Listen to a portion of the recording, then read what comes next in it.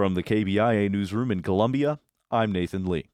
One police officer and an employee of the Jackson County Court were shot and killed Thursday afternoon in eastern Independence. As KCUR's Celisa Kalakal reports, the incident began when the court employee showed up at a home to serve an eviction and was shot. Officers with the Independence Police Department then arrived on the scene, and 2 were shot. One officer, Cody Allen, died from his injuries. Independence Police Chief Adam Dustman said Allen served at the department twice. He returned to the agency 2 years ago. Dustman said Allen is a hero who always had a smile on his face. He was the guy that when you go on a call, you knew he was going to be there. He could diffuse things in a moment's notice. He was right there to back you up.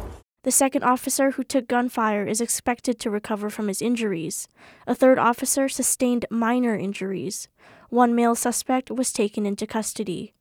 For KCUR 89.3, I'm Celisa Kalakal.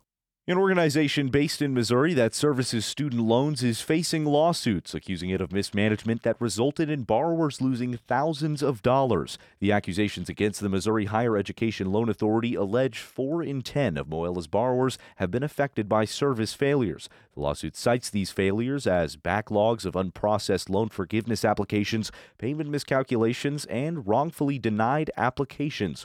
In a statement made earlier today, Moela pushed back against the allegations, arguing that the U.S. Department of Education is partially to blame. The annual True False Film Festival in Columbia is underway. The festival is best known for its movies, but as KBIA's Lily Halloran reports, the weekend will also feature a large collection of visual art on display. The fest is featuring 10 artists selected from across the country and China for its Artists in Residence program.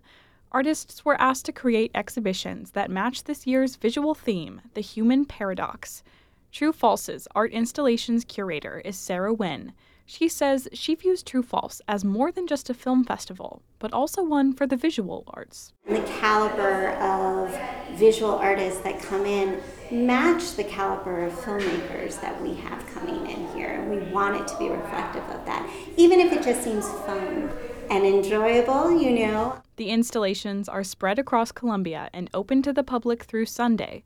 Nguyen is also hosting a free art walk starting at Jesse Hall at 10:30 Saturday and Sunday mornings for festgoers to learn more about each piece. I'm Lily Halloran, KBIA News. Missouri is one of few places in the country without statewide building codes, but a bill filed this week in the State House would change that. The Missouri Building Codes Act would establish baseline standards for building, electrical, plumbing, and other activities associated with construction or renovation. The bill would also ensure that statewide codes are reviewed and updated at least every 6 years. I'm Nathan Lee, KBIA News, Columbia.